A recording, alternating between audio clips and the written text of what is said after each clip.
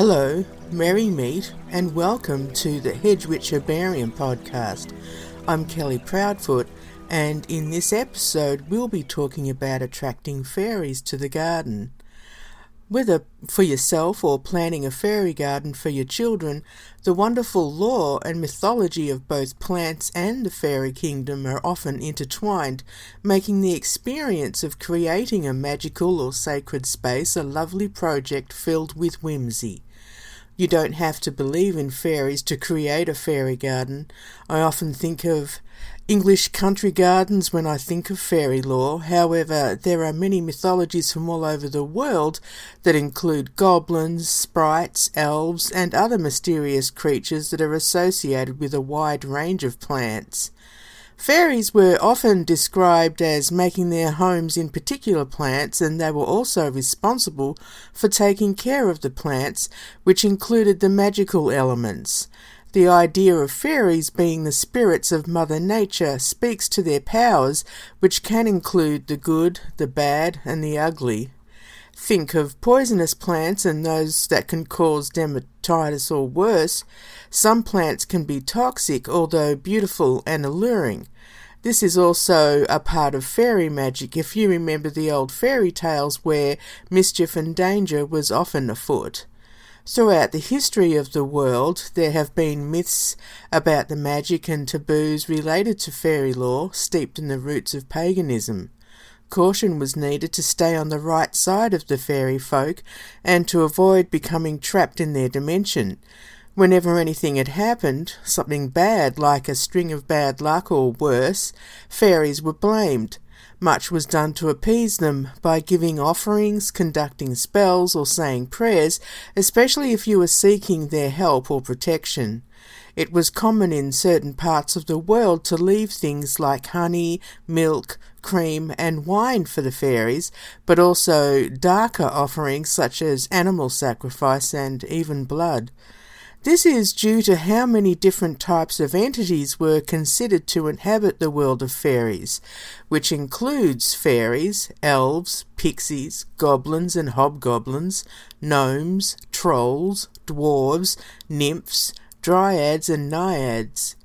The above-mentioned entities were thought to inhabit a variety of dwellings, such as trees, bodies of water, hills, under bridges, and even burial mounds. Whether they existed in the realm between the world of humans and the other worlds or the spiritual ether, they slipped in and out of the realms, all of them doing good or causing havoc. Some trees and plants were thought to be gateways to the fairy kingdom, along with other dwelling places. From elder to oak and hawthorn to foxglove, there are countless plants that are associated with fairy lore. Rituals invoking the power of the fairies might include love spells, divination, glamour magic, and invisibility.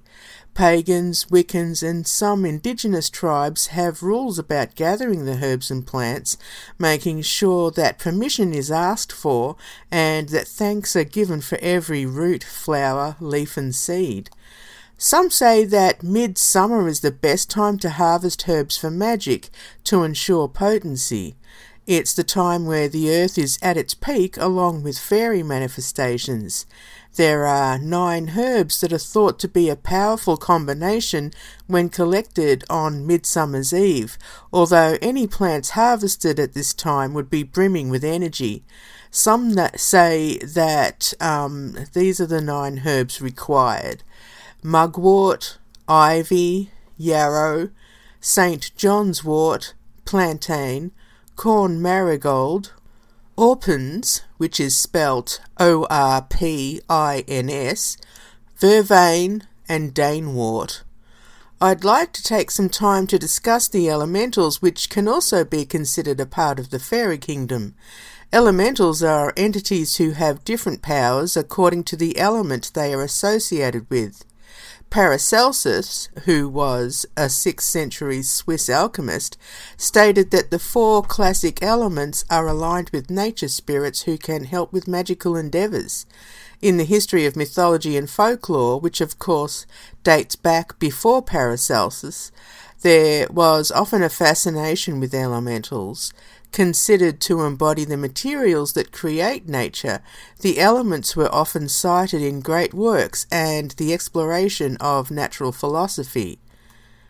So, let's look at some of the elementals. The first one is the gnome, who governs the element of earth, and the domain is land, forests, sand and rocks. Gnomes are keepers of the earth who are said to live in tree hollows and enjoy exploring the surrounding flora. Their gifts include protection and assistance with shamanic journeys, divination and prosperity for all living creatures. Offerings to the gnomes can be gemstones, planting sweet gardens, and providing shade for wild animals. The next is the salamander, which is the elemental of fire, and of course its domain is fire, and associated with the occult, since they have the ability to put out as well as start fires. It's said that they can be brought forth by keeping a perpetually burning fire for 7 years. The gifts of the salamander include passion, protection from fire, inspiration and shape-shifting. An offering could include a simple candle flame or a campfire with fiery herbs like chili peppers thrown on it. The next elemental is the undine, whose element is water, and the domain, of course, would be all waterways, including wells, oceans, streams, rivers, and even puddles. Associated with the subconscious, undines are said to be able to hypnotize those who hear their song, and their gifts include understanding your dreams, assistance with emotional turmoil, and prophecy. The best time to invoke an undine is during a full or new moon, and undines or undines can help with contacting spirits, especially if you want to meditate on your ancestors. An unusual offering they would enjoy involves telling an epic story or saga. And then we have the sylphs. That's Sylphs. That's the element of air, and their domain includes the trees and the sky and the wind.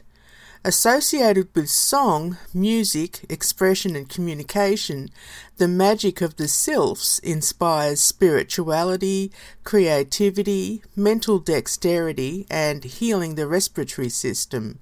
Sylphs are thought to be the keepers of secrets and hidden knowledge. An offering could include singing, music, herbal tea libations, and poetry. The plants associated with the fairy kingdom. It's been said that there are apparently magical plants within the fairy kingdom that humans have never laid eyes on, with rich scents and beautiful colours, although it seems that many of the stories handed down through the ages talked about common plants and the beings associated with them.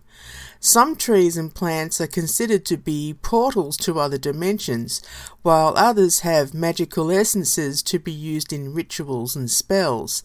If you have a plant that you are particularly drawn to, it could be that you already have a relationship with the essence, so take some time exploring its mythology and see what you discover. So the first plant we're going to focus on is foxglove, and its scientific or Latin name is Digitalis purpurea, and it's toxic. It's often associated with fairies, and foxglove has been said to produce blossoms that the fairies love, since they enjoy crawling into them to sleep. Folk names for foxglove include fairy bells and fairy petticoats. If you see the little spots at the bottom of the blossoms, they might be the footprints left behind by the fairies. You can carry a foxglove flower in your pocket or a charm bag, which is also known as a mojo bag, to bring about protective magic. And that brings us to the common bluebell. Its scientific or Latin name is Hyacinthoides non-scripta.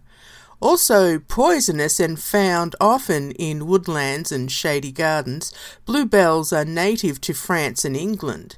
These flowers have been included in many illustrations involving fairies, And to hear the bluebells ring means that they are close or heralding to each other that it's time to meet.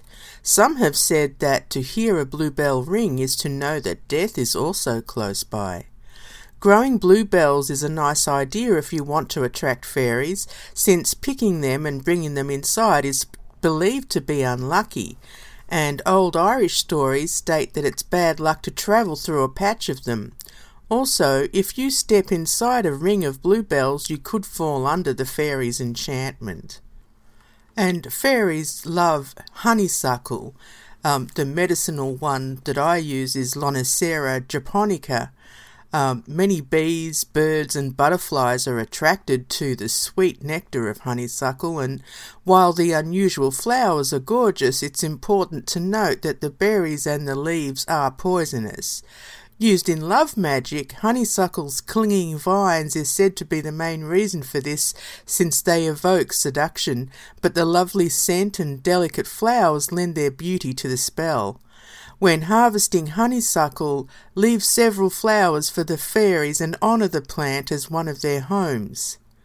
This brings us to the elderberry tree. Elderberries, Sambucus nigra for the scientific or Latin name, especially used for medicine, and in ancient times elderberry was considered to be a gateway to the underworld, but it's beloved by the fairies, and using elderberry wine as a libation is a way to invite fairy magic.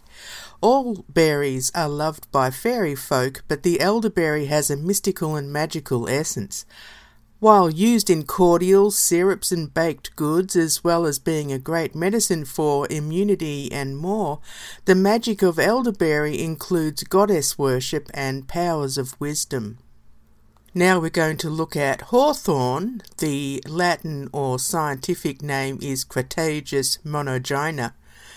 One of the Celtic trinity of trees, which includes oak, ash and thorn, hawthorn is a tree of great importance to the fairy realm, and it's also a portal to the underworld. While the tree has thorns, it also has pinkish white flowers that are lovely. Often used as a hedge tree, hawthorn symbolises both fertility and death. If you want to connect with the fairy realm, meditate under the tree, but don't fall asleep in case you're lost forever. The powers include wisdom, love and purification. Fairies are said to use the dew off the hawthorn to preserve their beauty. Now we'll look at vervain, and the Latin or scientific name is Verbena officinalis, and this is the European vervain we're looking at. In the tradition of Italian witchcraft, vervain has a rich occult history and connections to the world of fairies. This plant is sacred to Diana, considered to be a patroness of witches, and she is also called the Queen of the Fairies. The Druids revered vervain for its powers of intuition and its link to the other worlds. It's said that the fairies live in the stalks, and they bring prosperity to those who invoke them.